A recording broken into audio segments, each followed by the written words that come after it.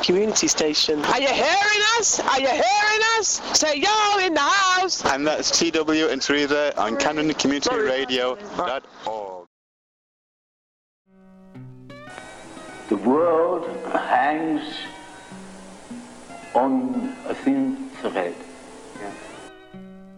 I think the people in this country have had enough of experts. People of this country have had enough of experts. From organisations. You're tearing me apart. What? We are not experts and we have zero psychological training, and we're trying to figure out what the hell is going on. Welcome to Tearing Us Apart. That was great. Okay, yeah, great. Good take. Good take. This is Tearing Us Apart, and today we're talking about Erikson's stages of psychosocial. This is going to be a difficult episode. Psychosocial development. This is something that Freddie happened across. It's a guy who came up with 8 stages of the way that your personality develops. I think it's kind of becoming human over the course of your life, or how you, like, the different people you become over your life. So, like, and yeah, most of them occur around the baby stage. And each stage involves, like, a moment of conflict, or there's some sort of conflict in each stage that has to be kind of resolved. And then you need to, well, you don't need to, but then there's like a healthy outcome and you get a new virtue. It's a bit like a computer game. There's like these levels. And as you progress through the level, if you've gone through this conflict well, in a balanced manner, you also get a new kind of virtue. Yeah, so you learn trust or mistrust. Basically, as an infant, if you're crying for your parent and whether or not your parent kind of comes for you, then that's teaching you either that you can trust that you're being heard, or if you don't have an attentive parent, you're going to be much more mistrusting, like, later on in life. The one that we wanted to focus on most today, because it's just kind of the most interesting and probably the most pivotal, because the rest are kind of like things you know about, like, being a kid and, like, how you learn autonomy. But then the number 5 is identity versus role confusion. Adolescent years. Yeah. So this, he said, happened between, like, the ages of 12 and 18. And it's the point at which, like, you've kind of got your identity as a son or a daughter or whatever you are, but then you're kind of learning how to be, like, completely removed from that. Yeah, like, find your place in society. Yeah. Like, each stage you progress with, you're kind of, the network that you're looking at gets wider and wider. So your first stage is really just about, like, learning to trust your mum, and then maybe it's like, yeah, learning to, you gradually, like, it might be about the people you play with, but then this stage is like, right, what's my place in society? Yeah, like your values, what's my and, like, your goals, and yeah. Who am I? Yeah. Yeah. So this is something that Erikson coined as, like, the 5th stage, but it's something also that I guess was kind of embodied in, like, the teenager, when, like, the teenager became a thing. So the thing that we thought... You thought it would be a good idea, well, yeah. and you were right. You thought it would be a good idea to watch Rebel Without a Cause, the movie, and reflect on what we can read into it, like what stages we can see being played out. Yeah. Well, let's listen to a clip of Erikson explaining a bit about this stage and the identity crisis. Since I first thought about this, there has been something of an identity explosion. Identity is discussed everywhere. Personal identity, racial identity, national identity, which I think has to do with the fact that this is a country of changes.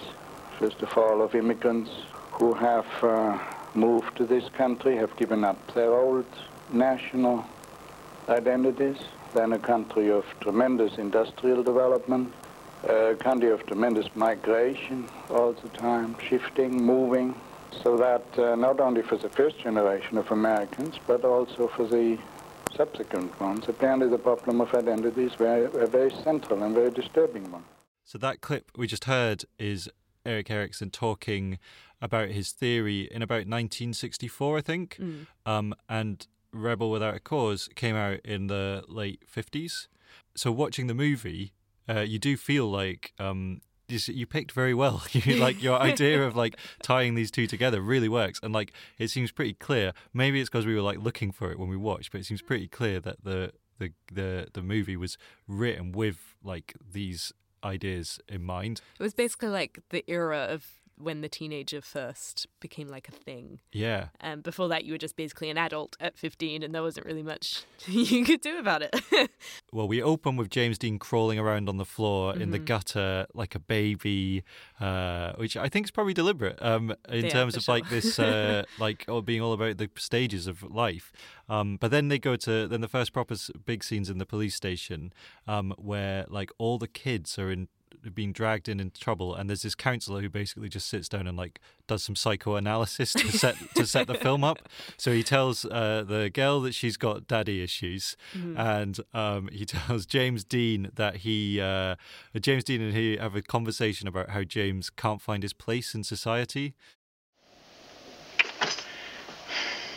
How can a guy grow up in a circus like that?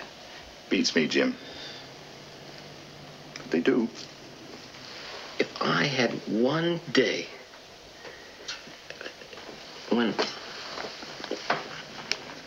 I didn't have to be all confused and I didn't have to feel that I was ashamed of everything, if I felt that I belonged someplace, you know? Shame being one of the levels that we can reference there. Maybe it's actually stage 3. Yeah. So that's him. Yeah, that idea of like looking for your place in society. But then he's also like questioning the way that society is. Like, society is kind of represented by the police, so it's kind of like it's quite authoritarian, like it's quite tough. And then the virtue that they keep saying throughout the film is like he's like, it's like honest, but it's not because of sincere.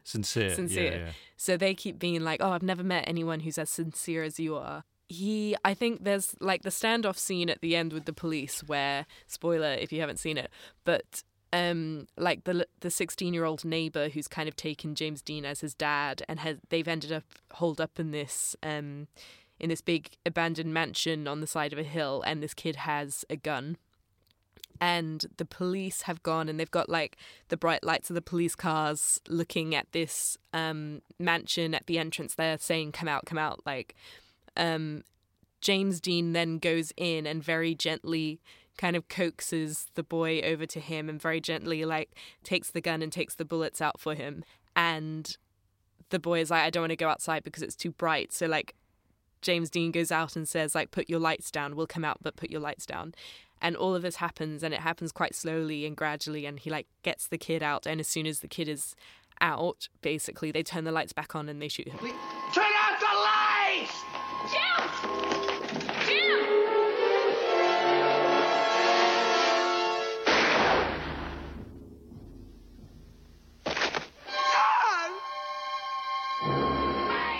And so it's kind of... It was kind of like questioning, maybe he couldn't find his role in society because he was too sincere. Yeah. Like society didn't allow him to be that because it was actually quite I think tough. you've hit the. I think you're right. You've hit the nail on the head, and I think that was one because the virtue. So of this stage that I think we've probably all been through, this teenage stage of searching for identity. So according to Erikson, in this identity crisis, the thing that's supposed to emerge is like the virtue is like fidelity, I think. Or it's like, so you're supposed to find something to believe in, basically. Yeah. So you find something that is going to be like, that you believe in, and that's going to kind of, I guess, stand for your ideology and who you are.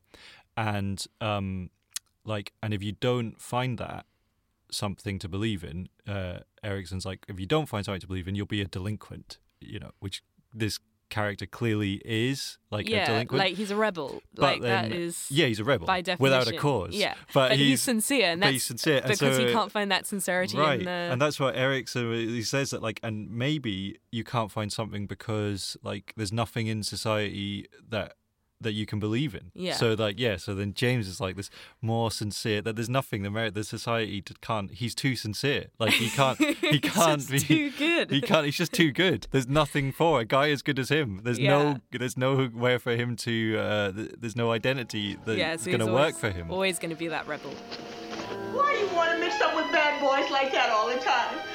Why do you want to get into trouble all the time?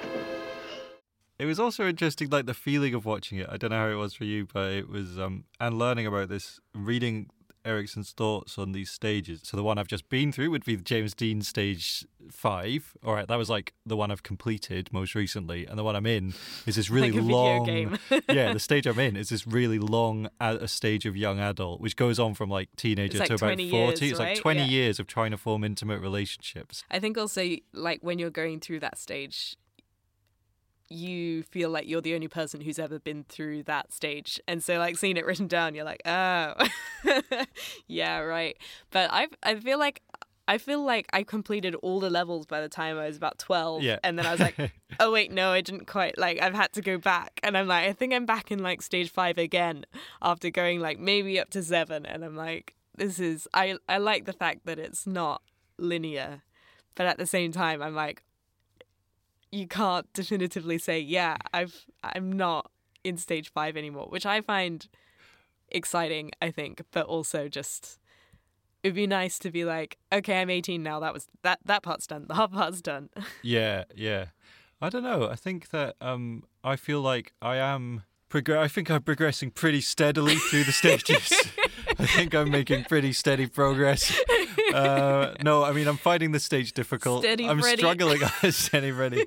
I'm struggling on this stage. Like, it seems like a difficult one. I get why I've got That's extra why you got 20 years. That's why I got it. 20 years to complete it.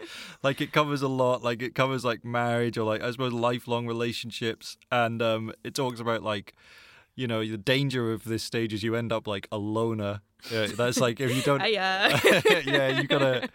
So gotta catch up. What's the next one you've got to look forward to? It's like looking meaningful, forward to death. Like no, that's the last one. Then you go into meaningful legacy stuff. But I mean, listen, we're doing that right now. So by the time we get there, we'll be sailing through. It'll be all easy. Well, it's time to wrap up, and because Violet started, I will wrap up.